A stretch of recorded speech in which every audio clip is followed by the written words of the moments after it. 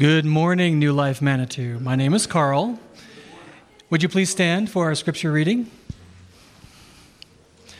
Today's reading is from Psalm 40, verses 1 through 5. For the director of music of David, a psalm. I waited patiently for the Lord. He turned to me and heard my cry. He lifted me out of the slimy pit, out of the mire, the mud and mire. He set my feet on a rock and gave me a firm place to stand. He put a new song in my mouth, a hymn of praise to our God. Many will see and fear the Lord and put their trust in him. Blessed is the one who trusts in the Lord, who does not look to the proud, to those who turn aside to false gods. Many, Lord my God, are the wonders you have done, the things you planned for us. None can compare with you. Were I to speak and tell of your deeds, there would be too many to declare. Let's remain standing as we pray. Lord, we invite you here. We recognize, Lord, that you are already here, and we pray the words of this psalm that, Lord, we ask that you will lift us up, and you, Lord, will give us a new song, a song of praise to sing, and something that comes out of our hearts that is only from you. So, Lord, we look forward to that. We look forward to hearing your word this morning. We pray in your name, Father, Son, and Holy Spirit, and all God's people shouted, Amen. Amen. You may be seated.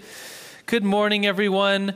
Let's start off talking about the Psalms in general. Point one this morning is the Psalms teach us the language of faith.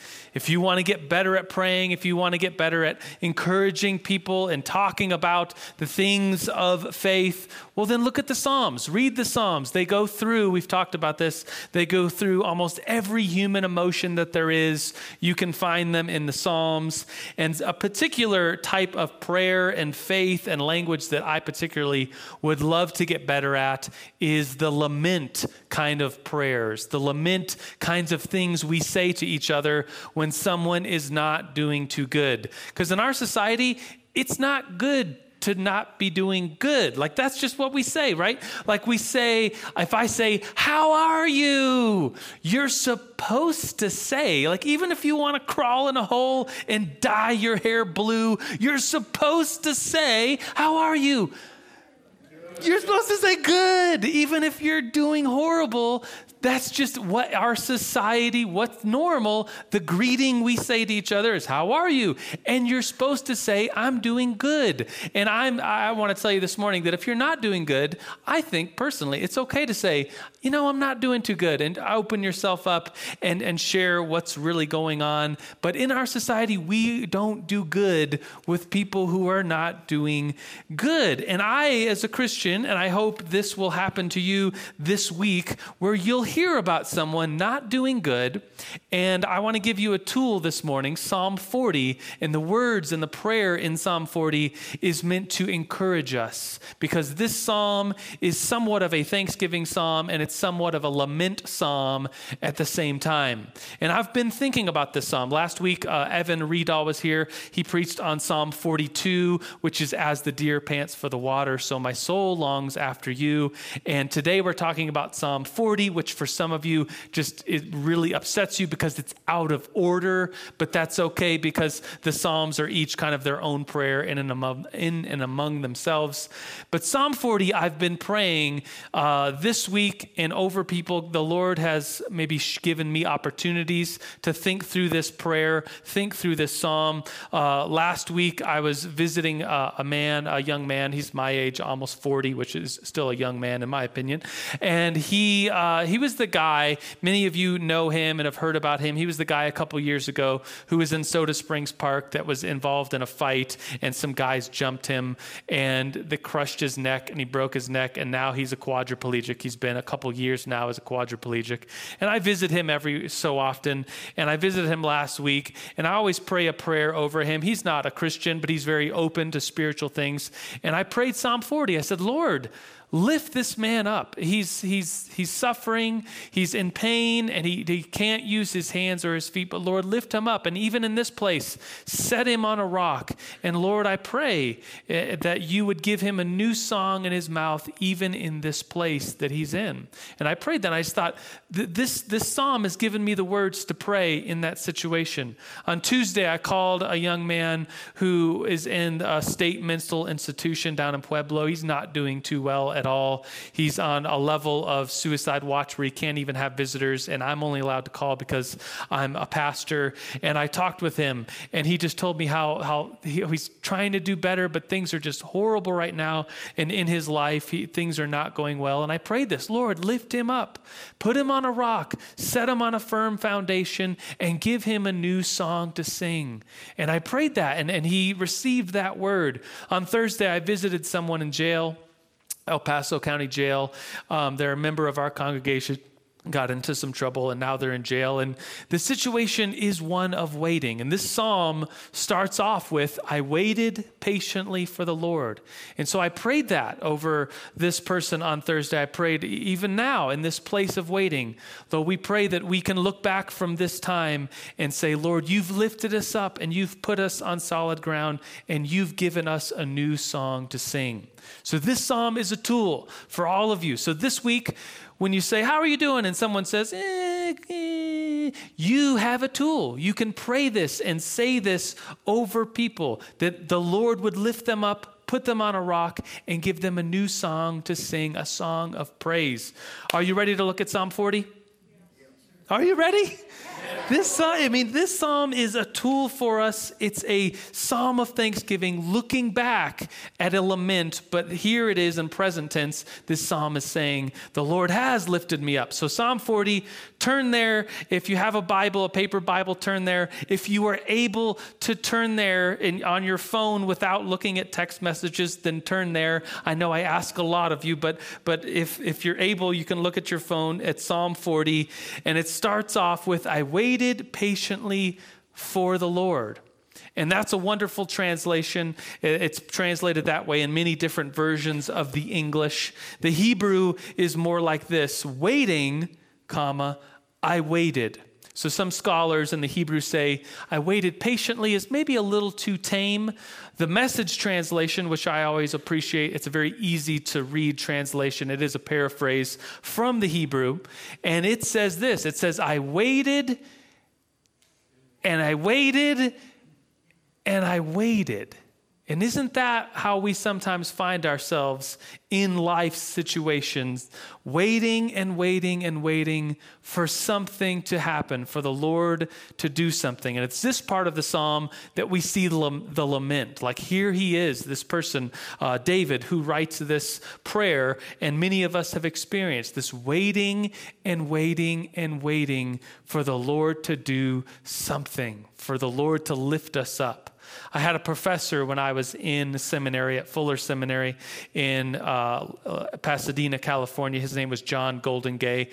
He was an Englishman. He still is. He's in his 70s, still teaching at Fuller Seminary. He went to Oxford, and then he studied at Nottingham, and he was very proper in the way he talked, and he's probably one of the foremost scholars of the Old Testament living today. He's a beast, and I mean that in a good way, theologically speaking, like he knows his stuff. He's a beast, and I appreciated him because he didn't come to class all dressed up and suited and bow-tied and ties and suits. He always wore, his thing was T-shirts, and the T-shirt was always a U2, the band T-shirt. Like, that's what he wore to class. And I was like, that 70-year-old's a pretty cool dude. He's got U2 T-shirts on.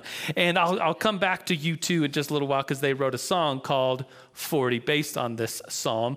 Anyways, John Goldengay, he's in his 70s now, but when he was a young man, when he was just a seminary student himself, he was on some committee in the Church of England to go over and re-go over the liturgy of the Church of England and kind of update it.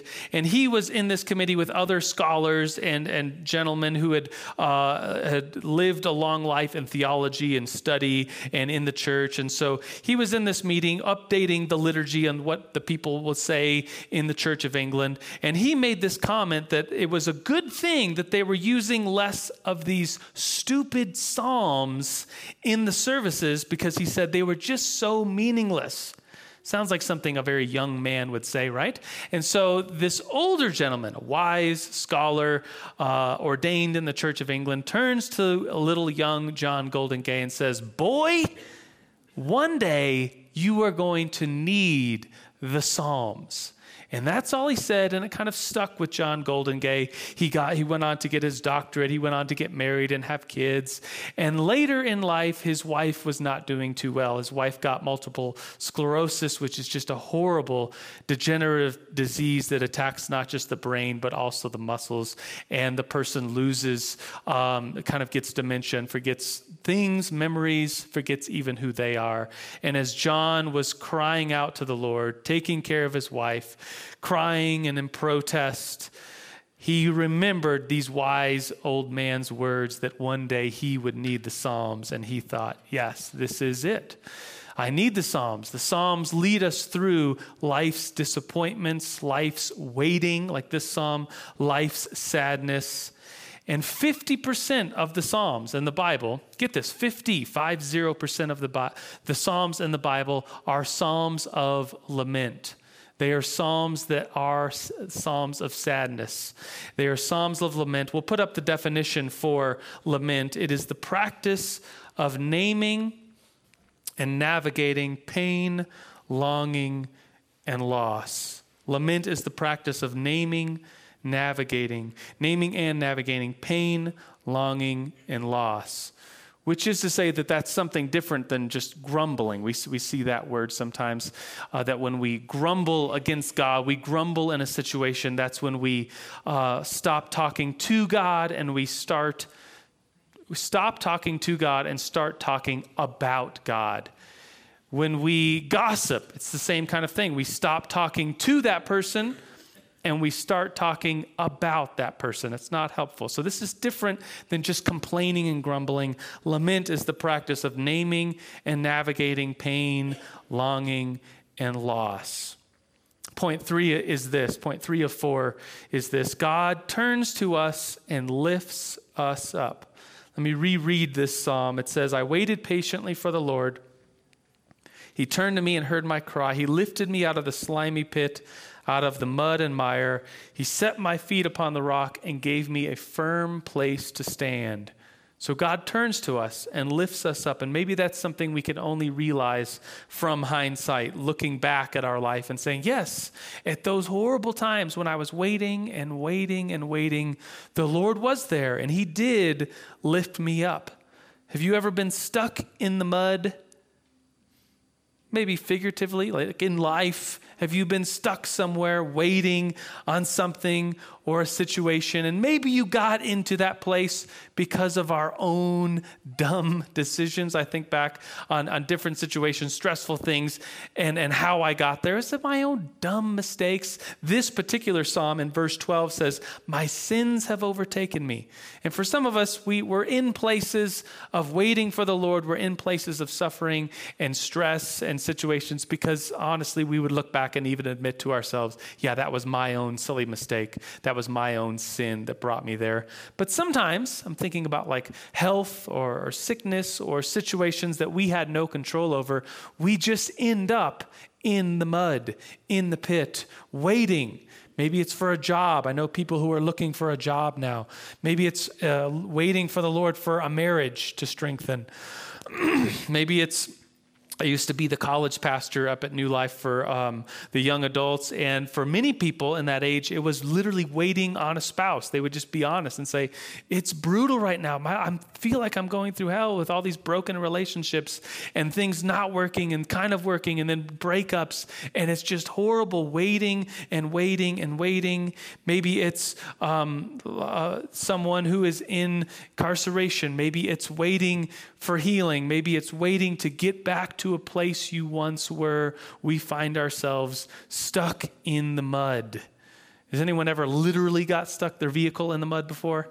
Only a few hands. Yeah, right. You've all gotten stuck. I have been stuck in the mud plenty of times. A couple of years ago, I was kind of duck hunting down to Holbrook Lake. Anybody know where this is? It's down South Pueblo. Then you go to Rocky Ford, and it is just a mud pit.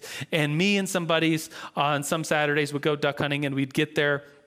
And we'd look out early in the morning and be like, oh, look, it's not too muddy. It looks plenty dry. It looks plenty hard. And that was usually because early in the morning, the mud was frozen. And so we drive over the mud and like, hey, we get to go out and we don't have to carry our stuff too far this day. And so we get out, we do our thing, and then the sun would come up and it would get warm around 9 or 10, and we go back to the truck and we would just see it sunk in the mud, like right where we parked it. Great. And now it's like all we have to do, we see the higher ground, we see the hard road. It's like from here to like here, it's like 15 feet away, and it just has to go that far, and we cannot make it. The more you spin, the more you sink in. And this, I would like to say, this happened once to us, and we learned from our mistake. This happened like 3 or 4 times.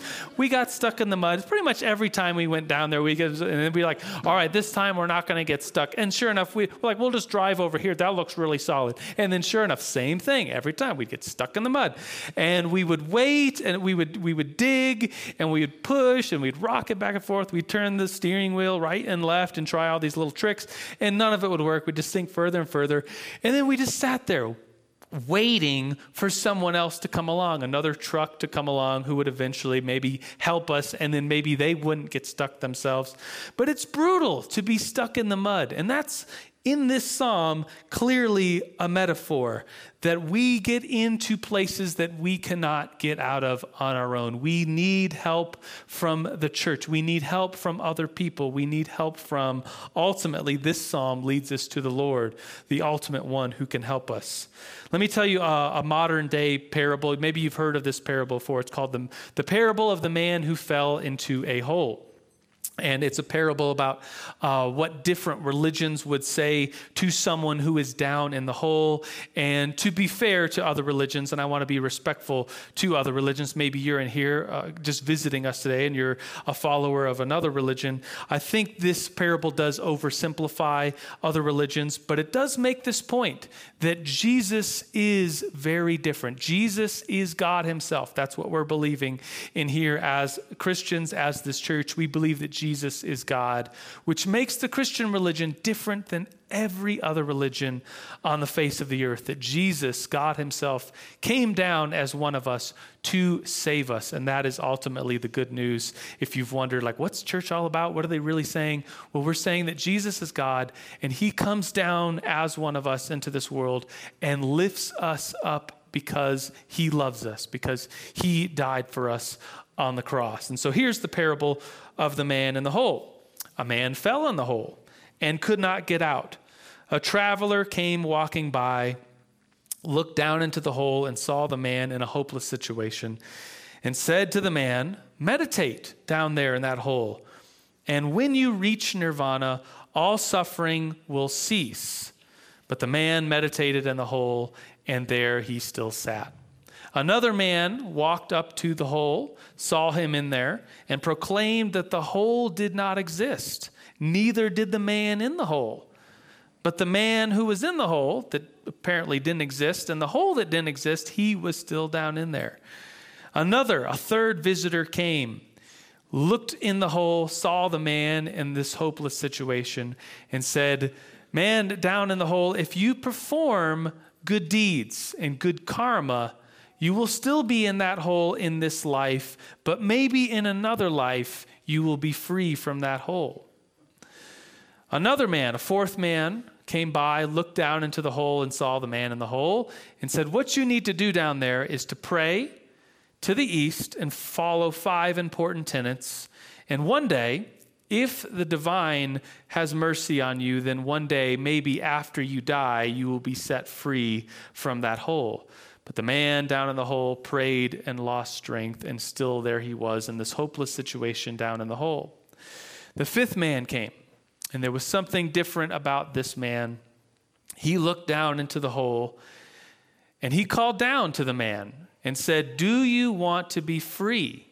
Think about that. Like that's the words of Jesus. We see Jesus in the Gospels. If you've ever read through Matthew, Mark, or Luke, or John, it's these stories of Jesus where he finds someone in a hopeless situation, someone in need of healing, someone in need of hope. And he often asks them, hey, do you want to get well? And so this fifth man, is Jesus, looks down into the hole and asks this man, do you want to become free? And the man said yes. And so Jesus lowered down a rope into the hole, and he himself came down into the hole, and with that rope dragged the man back up out of the hole. And that's the religion. That's the religion we follow here as Christians. That is the good news. If you've heard that term before, what's the good news? Well, the good news is that Jesus, God himself, came down into our world, and he is the one who lifts us out of the pit, out of the mud and the mire and the clay. The fourth and final point this morning is this. God sets us on a firm place and puts a new song in our mouth. That's some good news. It says this in Psalm 40, he put a new song in my mouth, a hymn of praise to our God. Many will see and fear the Lord and put their trust in him. Blessed is the one who trusts in the Lord. Think about that. He puts a new song in our mouth. I'm reminded of the story in the Old Testament. Do you know the story of Moses and all the Israelites? They're slaves in Egypt, and then Moses goes to Pharaoh and says, let my people go. And there's these plagues, and eventually Pharaoh relents and lets the people go. And so they go with like all that they can carry into the wilderness, because to be in the wilderness apart from slavery is a better thing. So they're in the wilderness running from the Egyptians. And guess what happens? Pharaoh changes his mind. Don't you hate it when someone gives you something and then like wants it back? Well, this happens to the Israelites. It's a brutal thing. Don't change your mind with people, especially if you're giving something good. Don't change your mind. Let them have it, right? Right? Yeah, okay. So Pharaoh lets the people go, changes his mind, and says, I'm going to get them back, or I'm just going to kill them out in the wilderness where they are. And so they go out, the Pharaoh and the armies and the chariots go out to destroy the Israelites or to get them back. And the Israelites make it to the Red Sea, and now they're stuck. All hope is lost, but not really, because the Lord parts the sea, the people walk across on dry land. Pharaoh and his chariots, these people who have changed their mind, who are looking to kill or bring back into slavery all these Israelites, go into the water, or where the water was, and the water comes back over them, and there they are stuck in the Red Sea. And the Israelites look back and say, we're saved. Yes, this is awesome. And you can read about it in the book of Exodus. They start singing songs. Someone pulls out a tambourine, this little instrument that cannot be redeemed, and they're just going crazy. Miriam, Moses' sister, pulls out this tambourine, and they're just dancing and saying things like, I will sing a new song to the Lord. He has triumphed gloriously. The horse and the rider he is thrown into the sea. We don't know what that sounded like, but we could just imagine it sounded really happy. It's like at a football game when the bad guys, the other team, have the ball, and your team is playing, and the cheers from the cheerleaders are saying like, go, defense, defense. And they're saying things like, I don't know what they say. Somebody help me out. It's like these slow songs like, control is the key to get that victory. Anybody? No cheerleaders? Am I crazy? And then the other team's quarterback throws the ball. It gets tipped up. It's still in the air. And your team catches it and runs all the way back, gets a touchdown, and the songs go boom, like the band starts up, and then all the instruments say, yes, a new song, like they were going to score, and now we're going to win. This is awesome. This is what this psalm is saying. You were in the pit. Someone was down in the clay, and they couldn't get out, and there was no hope, and the Lord lifted them up, put him on a sure foundation, and put a new song in their mouth, a song of praise. And this is the good news. This whole psalm is a psalm of looking back and saying there was a time of lament, waiting and waiting and waiting. And in hindsight, we see that the Lord lifted us up, put us on a firm foundation, and gave us a new song to sing. I'll conclude like I said I would. So this band U2, anybody know the band U2? Never heard of them. Get out of here. This band, I'm a big fan of U2. In high school, I had a cassette tape. Anybody know what a cassette tape is? So I had a Walkman, a Sony Walkman, and a cassette tape and earphones. And I would listen to this band, U2. And in high school, at some point, I kind of rededicated my life to Christ and decided, yes, I really want to follow Jesus. So U2 has a big place in my heart. And of course, the Bible, Christianity. And then one day I found out that U2 wrote this song called 40, which guess what it's about? Psalm 40. Duh. And my mind was just like blown, like, wow, I love U2. I love the Bible. Wow, the whole world is coming together. But the band, supposedly, they needed a final song on this album that came out in the early 80s called War. They needed a final song, and supposedly they wrote the song in 10 minutes, they recorded it in 10 minutes, and they mixed it in 10 minutes. And it became the anthem for U2 concerts. So U2 would sing songs, they would lead a concert, and then the very last song would be this song 40, which is after Psalm 40. And it goes something, I'm not going to even begin to sing it because you guys have already laughed at me for the cheerleading thing. So the song is literally the direct lines of Psalm 40 saying, I waited patiently for the Lord. He turned to me and heard my cry. And so this song comes on at the end of every U2 concert all through the 80s, all through the 90s. Maybe they're still doing this as well. And so they start singing this song. And then the chorus towards the end of the song is how long until we sing this song. So it's saying the Lord is going to give us a new song. He's going to lift us up, but how long to sing this song? How long to sing this song? How long to sing this song? How long, how long, how long? And so the band is singing this, and then as they would do every time they did this, that they would, one member at a time would walk off the stage, leaving the crowd singing and screaming, how long to sing this song. And I thought about this and a ton of people, a couple thousand people singing how long? Singing, waiting. This song is about waiting on the Lord. And how long, Lord, until you give us this new song? And maybe many of us in here are waiting for something. Many of us in here are kind of maybe asking that for some particular thing in our life. How long until we get to sing this new song that the Lord has promised to us? How long, Lord? And as I thought about this moment right here in the sermon throughout the week, I thought maybe for some of you that this is a lament psalm.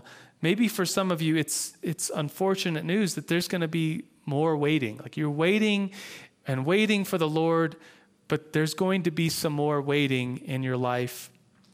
And where do we wait? Well, we wait with the Lord at the foot of the cross. We wait with him there because ultimately when he acts, and it will be in his time, he will be the one who lifts us up out of the pit. He will be the one that puts us on firm ground. He will be the one that ultimately gives us that new song to sing.